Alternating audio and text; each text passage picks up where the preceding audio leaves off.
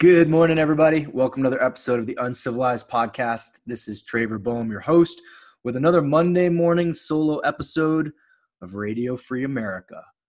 Today, I'm going to share with you a story from my time in hospice when I was a volunteer there in 2016. Before I do that, I just want to fill you in a little bit on all things man that are happening right now. We've got the Uncivilized Nation had its first live meeting here in Colorado. That was amazing. Had a bunch of guys drive in from all over the state. We could talk about all kinds of intimate, deep shit like DUIs, dick tattoos, marriage, feelings, all the things. You guys are looking for a group of solid, amazing, actualized men to call you forward, to share your challenges with, share your successes with. Please go to www.manuncivilized.com/the nation. And I was pleasantly surprised over the weekend to watch the sales on Audible of my audio version of my book double this weekend. So it's catching fire. So if you want to go check that out, please do. If you want to get a copy of the book, it's at manuncivilized.com/the book. So let's dive in here. I was in the Santa Fe Care Center in Santa Fe, New Mexico in 2016 on the first leg of my Year to Live project, where I spent the entire year doing a social experiment, living the year as if it were my last. And I had no idea what I was in store for, or in store with, whatever it is, with hospice. I had a feeling going in it would change my life, but I had no idea how challenging, how heart-opening, how heart-wrenching and informative it would actually be. And one of the main places I worked was at that nursing home, the Santa Fe Care Center. And this was a public care facility. And I want to say that I believe everybody there was doing their best. And yet, as you can imagine, with a public care facility, it was still really, really tragic to walk in there. Just to walk in and see people in all manners of disarray, sitting in wheelchairs, kind of like tucked in corners, crying out. I remember the first day I was there, some guy grabbed me from a wheelchair and asked me if I would help break him out. And I'll be honest, I didn't know what to do. I just said, "I'm sorry, sir, I can't do that for you," and kind of like took a breath and walked on. But one of my main patients there was a guy named Richard. And Richard and Ernest were the two men that I spent the most time with. If you watch my TED Talk, you know about Ernest. Richard was the one I had the most engagement with. Richard was this wild, amazing guy. He reminded me of my grandfather. White hair. He was 92 years old. Think about that, 92. He used to call me kid.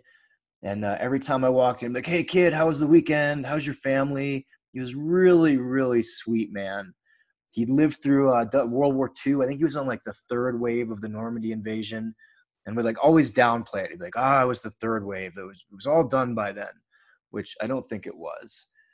He had 5 kids that he'd raised. He was a mechanic, an engineer. His wife had passed maybe 15, 20 years before of cancer. And most of the time, I would just sit with Richard and listen to his stories. I would just ask him to tell me stories about the war, about growing up in the 50s or living in the 50s, about being married. Like he just had this endless supply of stories.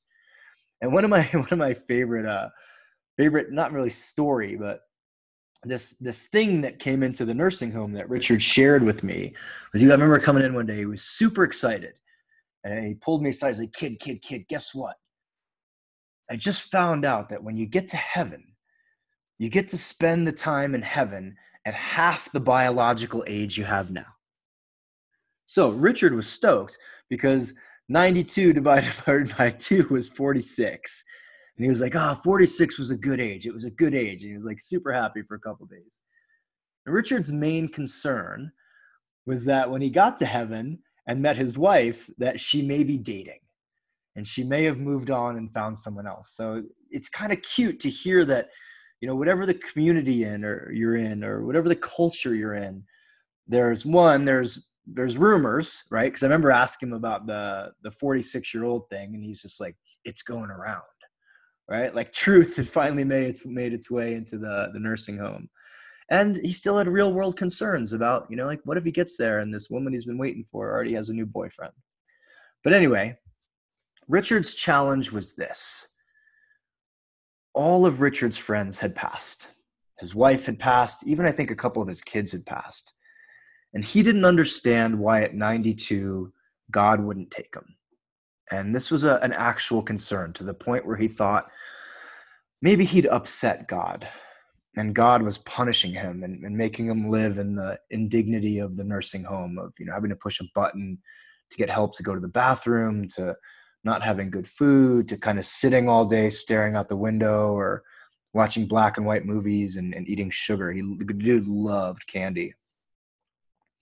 But we would talk about that, and I would try to calm him down about it and say, when the time comes, and I'm sure your wife's still single, and it's going to be amazing to be 46. And this was actually the challenge. I said, like, Richard looked like he was like 70. He looked super healthy. Granted, he couldn't walk and he was bedridden and he had some challenges, but like, he was on the up and up. And I remember saying bye to him. I had to go to Guatemala to do the dark retreat, and telling him I'd see him when I got back. And I gave him a big hug and I left. And when I came out of the dark a month later, I had a couple emails from the woman who was my hospice coordinator saying that Richard had gone to the ER with a UTI. Richard had gone to the ER with a flu or maybe pneumonia. And I remember thinking, like, oh shit, he's going through some challenges. But none of them killed him, which is also odd at that age. When you're 92, a UTI can put you over the edge. And so I fly back to New Mexico, and I remember going to see Richard. And I checked in at the front desk, like, signed my name, took my deep breath, pushed the doors open, kind of steeled myself for what I was about to see, walking down the hall to see him. And I walked in the room, and I remember he caught eye of me, and he was like, "Kid, you're back, kid." And I looked at him, and it looked like he had aged about 20 years. He looked finally 92. And I remember this washing over me, and I walked right up to him and I put my arm on him, or put my hand on his arm. And I said, "Richard, you look like shit. You're going to die pretty soon." And his eyes lit right up. Think about that. Like, his eyes lit up, and he's like, "You think so, kid? You think so?" And he was so excited to finally be transitioning, and so excited that someone else had noticed that his time had come. And we spent the day together. We spent a couple more weeks together, and then I had to move on to California, actually, to give the TED Talk. And it was there that I did get word that Richard had passed. And I remember taking a moment and just thinking, oh, thank God, whether you believe in God or not, or thank whoever for allowing this man to go to the next stage of his life. And that situation of walking back in the room and seeing him and telling him that and watching his eyes light up, it changed my view of death forever. It changed it from, holy shit, here's this thing that everybody's afraid of, this ethereal thing in the future that we're all going to go through, no matter what. You can't cheat this. Yet we're all afraid of. Yet here was this man in that moment gifting me this new understanding that death isn't the thing to fear.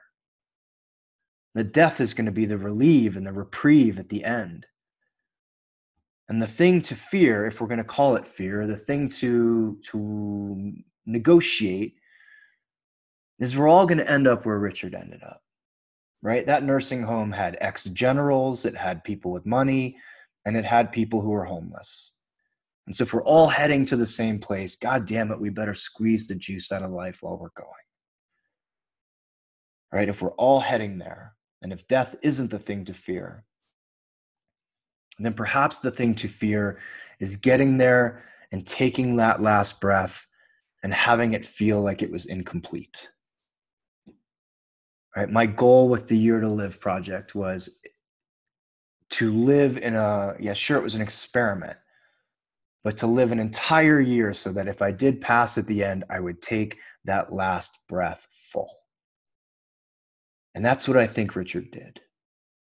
And that's what I hope you take away from this, that even in the midst of chaos and COVID and elections and social upheaval, we still have the opportunity to close the loops that are open in our relationships, to say the I love yous, to say the I'm sorries, and maybe to get out there and have a little adventure, right? To squeeze the fucking juice out of life while we're still here, we're still healthy, and we're still able. Happy Monday, you guys. I appreciate you listening to these. I appreciate you sharing this. This little podcast is also on the up and up. So if you wouldn't mind subscribing, sharing this, leaving me a positive review if you think so, go have a kick-ass Monday. Go squeeze the juice out of this day and out of this life. Cheers.